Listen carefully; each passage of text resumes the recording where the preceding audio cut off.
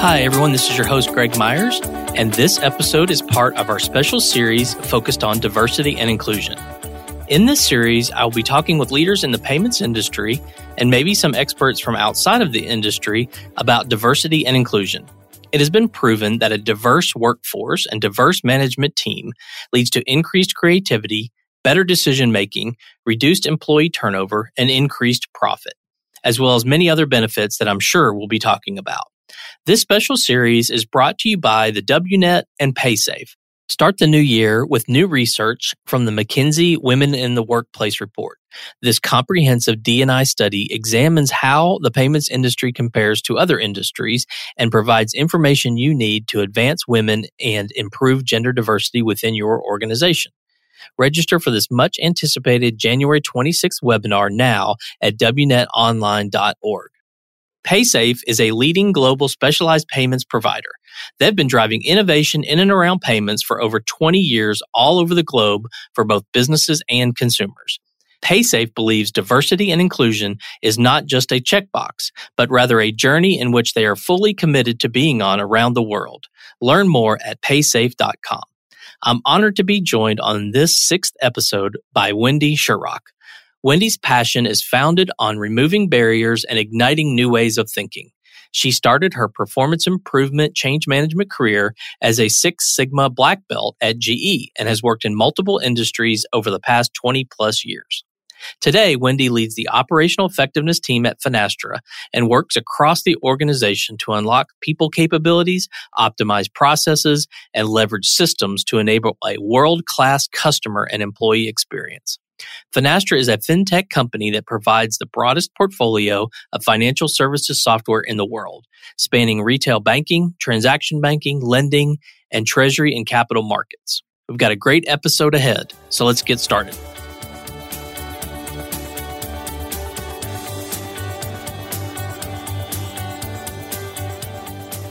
Hi, Wendy. Welcome to this special series of the Leaders in Payments podcast focused specifically on diversity and inclusion in the payment space. Thank you so much for being here. Thank you for having me, Greg. Tell our audience a little bit about yourself, maybe where you were born, where you grew up, where you went to school, maybe a few things like that. Oh, sure. Absolutely. I grew up in the Philadelphia area. I went to undergraduate school at Susquehanna University, and then later went on to get my MBA at Villanova. After growing up in the Philadelphia area, I then moved to Colorado, where I spent about 10 years before moving to where I live currently in Orlando with my husband, Rob.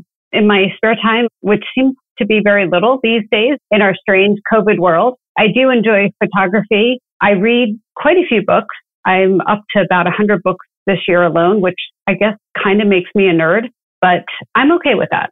That's pretty impressive. I'm a long way behind you there.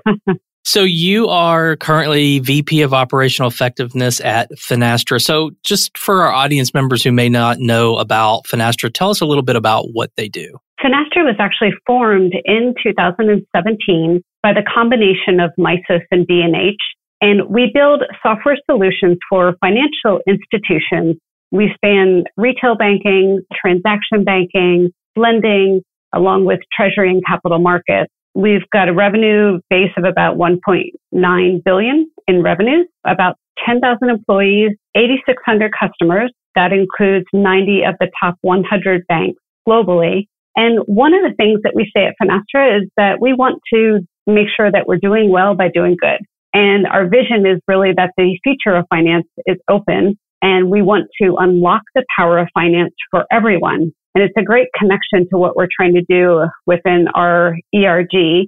Finastra is very much a purpose-led growth company that is creating a movement for open culture, open platform, open finance, and we're committed to innovation, diversity, and inclusion. And that's just a beautiful connection point with our women at Finastra at ERG. Great. So before we dive into more details about the ERG, talk a little bit about your current role in the business. Yes, I lead the operational effectiveness team where we focus on transformational change throughout the organization. So that includes business intelligence, really looking at the data, process optimization, transformational change, and program management. And really, at the end of the day, what we're trying to do is remove barriers make connections, and ignite new ways of thinking, which is really not that different from what I'm trying to do as part of the ERG. Okay, and let's talk about the ERG. So your role there currently is the co-executive sponsor. So tell the audience what that role does. I help lead the Women at Finastra ERG, which stands for Employee Resource Group, for anyone that might not know that. So I lead a team along with my partner for Finastra. And that involves working with the planning team, pulling the team together, helping to plan out the strategy, and then determine how we execute and then kind of measure our success to monitor how we're doing throughout the year. Okay. And you didn't, I think from our previous conversations, start at the co-executive sponsor level. So maybe talk about the journey to how you got there. Yeah. My role really has evolved quite a bit. I did get involved in Women at Finastra at the very start. It started with a small group of women coming together from across the globe to figure out how do we make a difference at Finastra. And my role has continued to evolve. From there, I went on to become and represent as a local site ambassador for one of our locations, specifically our Lake Mary, Florida office. From there, I became a regional lead looking after North America, and then became a key part of the planning team. And then it was back in March earlier this year where I was named as co-executive sponsor for the Women at Finastra ERG. What in your career or who inspired you to take on this kind of role? Early in my career, I did not see myself in a leadership role. And you have to ask, why was that? And I think it's for a few different reasons. One, I didn't see very many women in leadership roles at the time. And I frankly didn't relate to a lot of the leaders that were in leadership roles as well, whether they were male or female. I kind of came away with a thought that I had to fit a certain mold. In other words, I couldn't be myself or bring my whole self to the table. Finally, I had a leader who showed me that you really can hone your own leadership style and still be successful. It was one of my managers, and I would say she's not the only one that influenced by any stretch of the imagination, but her name is LaDawn Beardsley, and she brings a very empathetic style of leadership. She builds strong relationships, but she also drives accountability, and this has been quite successful in her career. So I think it was at that time when I finally saw a path. I saw a way to develop my own leadership style and kind of work towards that. That was one element, and that's certainly one of the many people that helped inspire me. The other thing that helped inspire me more from a personal perspective is, you've probably heard by now, I feel like one of the more commonly shared statistics when we talk about gender inclusion is the study where they have found that women have a tendency to wait until they meet 100% of the objectives before they apply for a role. Now, that's not just women. I've also come across men that have that same attribute, but it tends to be a little bit stronger from a female perspective. And I was one of those women who, without realizing it, I kind of installed my own glass ceiling. And where I am today, and kind of as I look back at my younger self, I kind of wish I had somebody who reached out and showed me that path a little bit more clearly, a little bit earlier in my career. So today, I kind of keep a watch for men and women that might be doing the same thing and strive to lift them up. And the Women at Finastra ERG seem like a great platform to help do that. Okay. So what I really want to do now is drill down into the platform that you guys have built for your ERG. I mean, one of my goals with this diversity and inclusion series is to really provide some blueprints or some best practices for other organizations as they may want to start similar things. So can you talk about the ERG sort of holistically and maybe how it came about, how it has kind of morphed into what it is today? Just a little bit more detail about the ERG. Absolutely. As I mentioned earlier, we did start with a small group of women who came together and started, I would call it our rough draft of a strategy and priority list, and we started to execute from there. Over time, we started to layer in more structure. I would say about a year into it, we identified an executive sponsor, the first executive sponsor to help support the group and to pull the team together. From there, Finastra has identified additional ERGs, LGBTQ, special abilities, generational, cultural inclusion. And from a Women at Finastra perspective, we have established at this point a fairly strong network that includes regional leads and site ambassadors that span across the globe.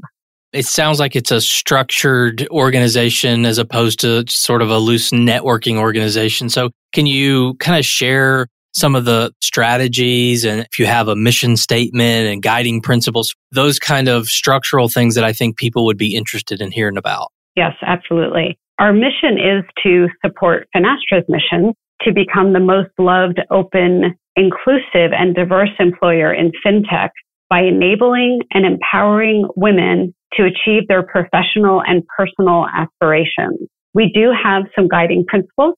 They include create an environment where women feel safe and are comfortable speaking up, encourage open dialogue, and be confident to progress to senior leadership roles.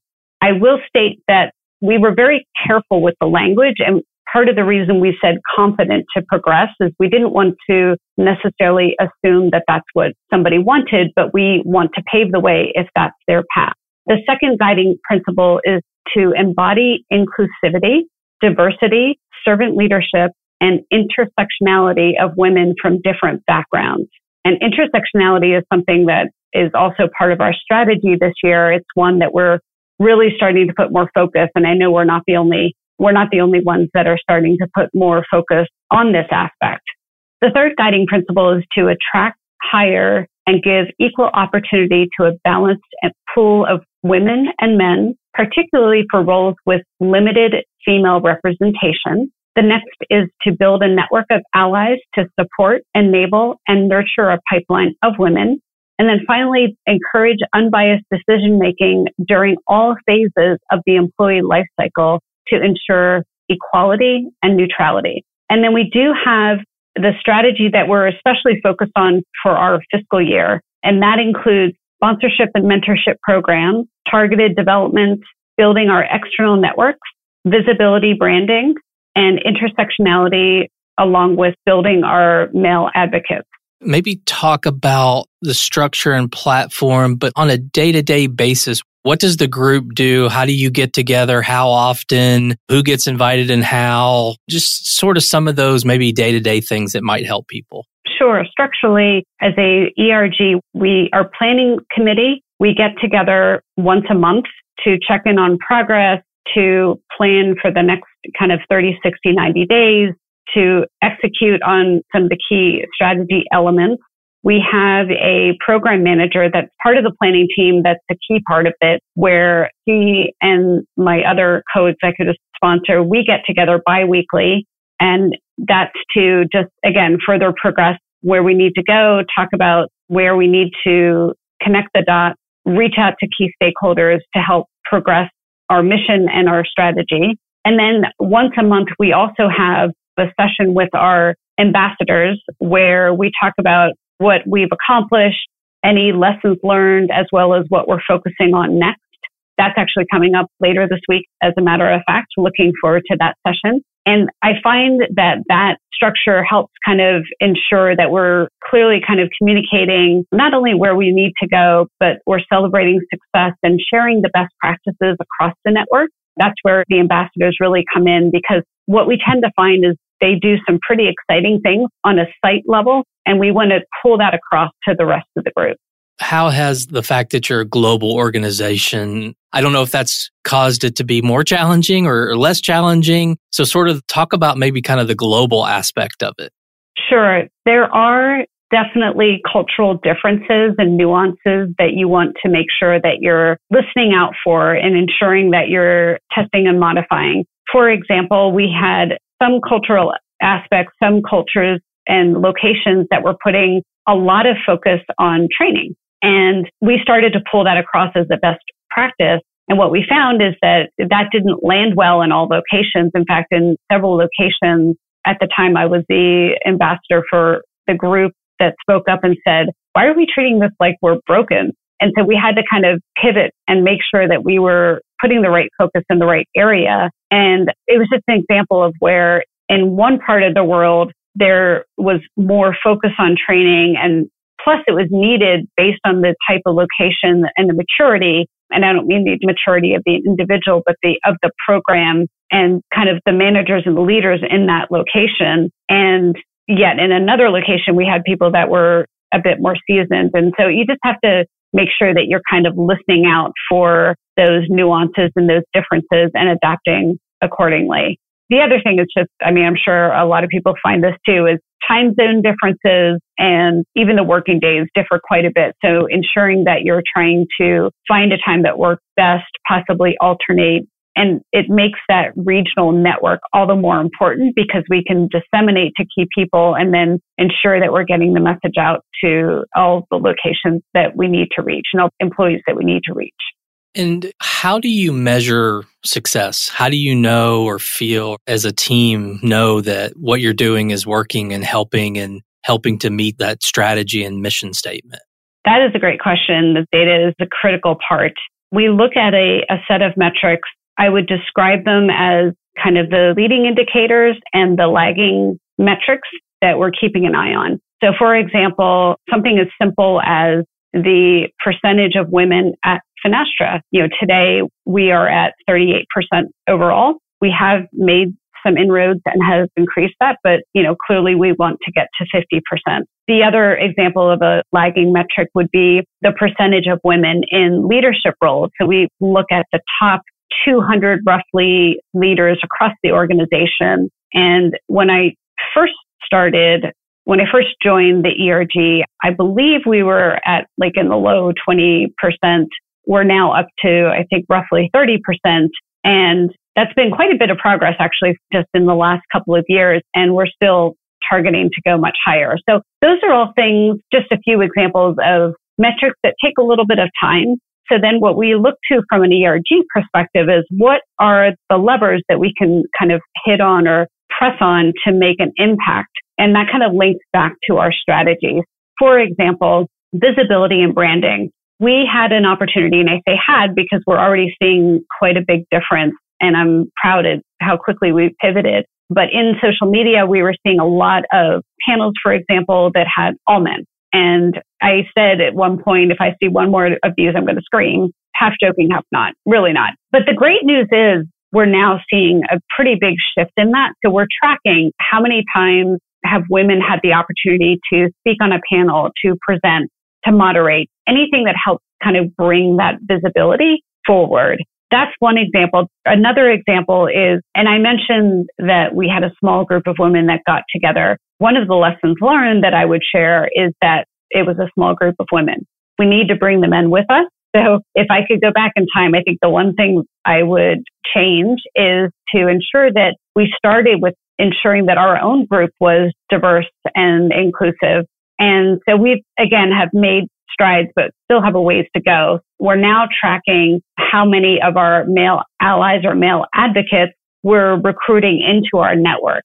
So those are examples of some more leading indicators that we're tracking that connect to some of the lagging. Those are just a few examples. We actually have a quite robust data tracking plan that we're monitoring as we speak. And then we have started presenting our results on those monthly ambassador calls to help show that progress that we're making as a ERG.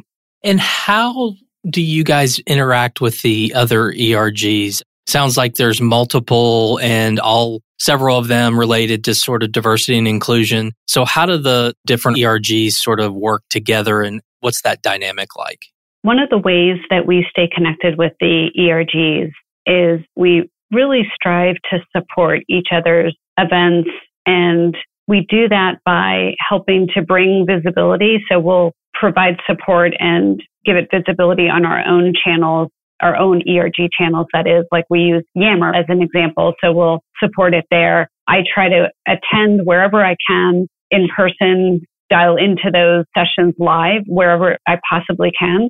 And we also strive to try to support each other's events. For example, with a panel speaking for another ERG, participating in some of the workshops that they have, we do make that and strive to ensure that we're supporting each other, we're sharing those best practices. The other thing that we do is once a quarter, we come together, the executive sponsors of the ERGs all come together and we share what's working well, where we need help, and how we can better support each other from that perspective as well. And I think there's a lot more that we can do and would like to improve on in terms of how we can take that a step further. I had somebody as an example from the LGBTQ ERG reach out to me recently, and we just had a quick informal call where we chatted about some ideas on how we could progress inclusion, across the organization, help take it to that next level. And I think some of those informal discussions can be quite helpful. We ask them to support our events as well. So we do strive to connect. Intersectionality is one of our critical strategic pillars for this year. So we want to continue to look for ways that we can take that a step further. I would say that we're just kind of getting a little bit better at that this year. I think there's a lot more we can still do. How do you think the payments industry as a whole is doing on this topic, and what more needs to be done? In terms of what we can do as an industry, it's interesting.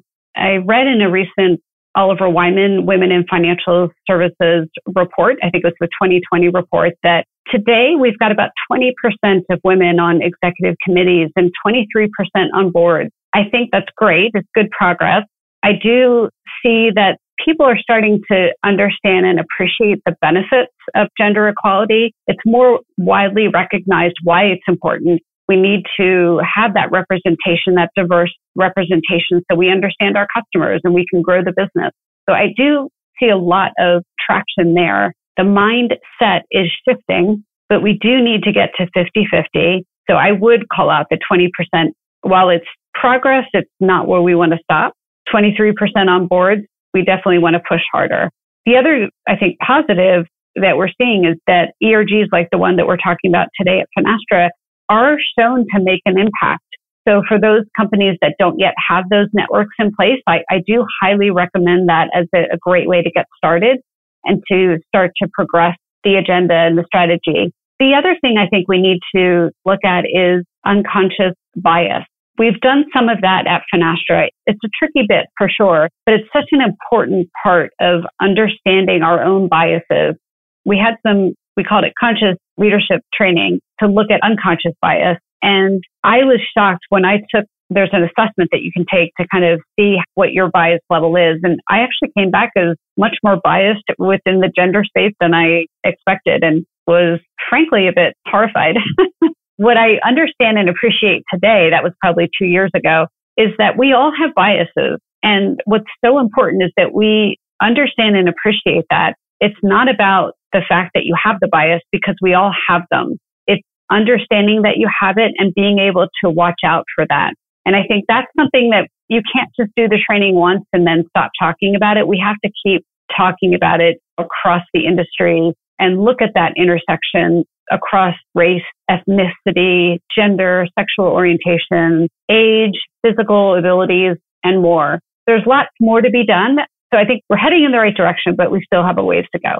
What are the main pieces of advice you would give to a company that wants to start this kind of ERG or initiative at their company?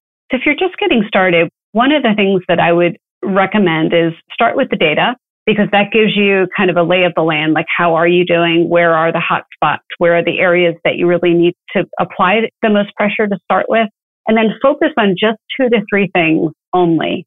We did start with probably too many initiatives when we started out. And even this year, we've scaled back a bit just to ensure that we have bandwidth to be successful. The other thing that I would say is do make sure that you not only understand the role that men play in gender inclusion, be very clear on why we need them with us on the journey, be able to clearly articulate the message to the community and engage them in the right way. We want to avoid men feeling like they're being vilified, because that's not what this is about at all. And that's something that took us a little bit of time. I think we've finally gotten to a clearer message of why we want to have men on the journey. And I think the next step for us at Finastra is helping to articulate what that means and what men can do to support the right infrastructure for inclusion and equality. That would be my advice in terms of getting started. Start with the data, prioritize, bring the men with you, and establish that ERG, because the networks are shown to show quite a big impact. Wendy, we've covered a lot of ground on this topic. Is there anything else you'd like to discuss or leave with our audience? I would close with just the fact that we're making progress. We have a long ways to go, but we've also made quite a few inroads, and I think we need to celebrate that as we go. And we're still kind of early days in terms of the planning, but Finastra has big plans for International Women's Day in March of 2021. This year's theme is Choose to Challenge. We plan to celebrate throughout the week, if not more. We're looking to launch a global hackathon and an innovation challenge all around the Choose to Challenge theme. So I would just encourage everyone to watch the Finastra space for more exciting news on how we plan to celebrate and how you can get involved. Wendy, thank you so much for being on the show today. I really appreciate all of your insights on this important topic. And thank you again for your time. Thank you so much, Greg. It's been an absolute pleasure. That was Wendy Sherrock, the VP of Operational Effectiveness at Finastra, and this was our 6th episode in our special series on diversity and inclusion. The next episode features Nasia Ackland, the Diversity, Equity, and Inclusion Manager at Discover, and will be available on January 21st. Without the support of our sponsors, the WNet and PaySafe, we wouldn't be able to bring you this special series. Searching for a new job in the new year? Preparing for your next career move? WNet's Career Center helps you get control of your professional development with career tools and advanced job searches. It's free to all job seekers. Go to WNETonline.org and select Job Boards and Career Development under the Programs tab. The WNet would like to wish you health, happiness, and success in 2021. And PaySafe invites you to learn more about PaySafe, their offerings, international culture, and unique team by visiting paysafe.com. To learn more about the entire Diversity and Inclusion series, visit our website, leadersinpayments.com.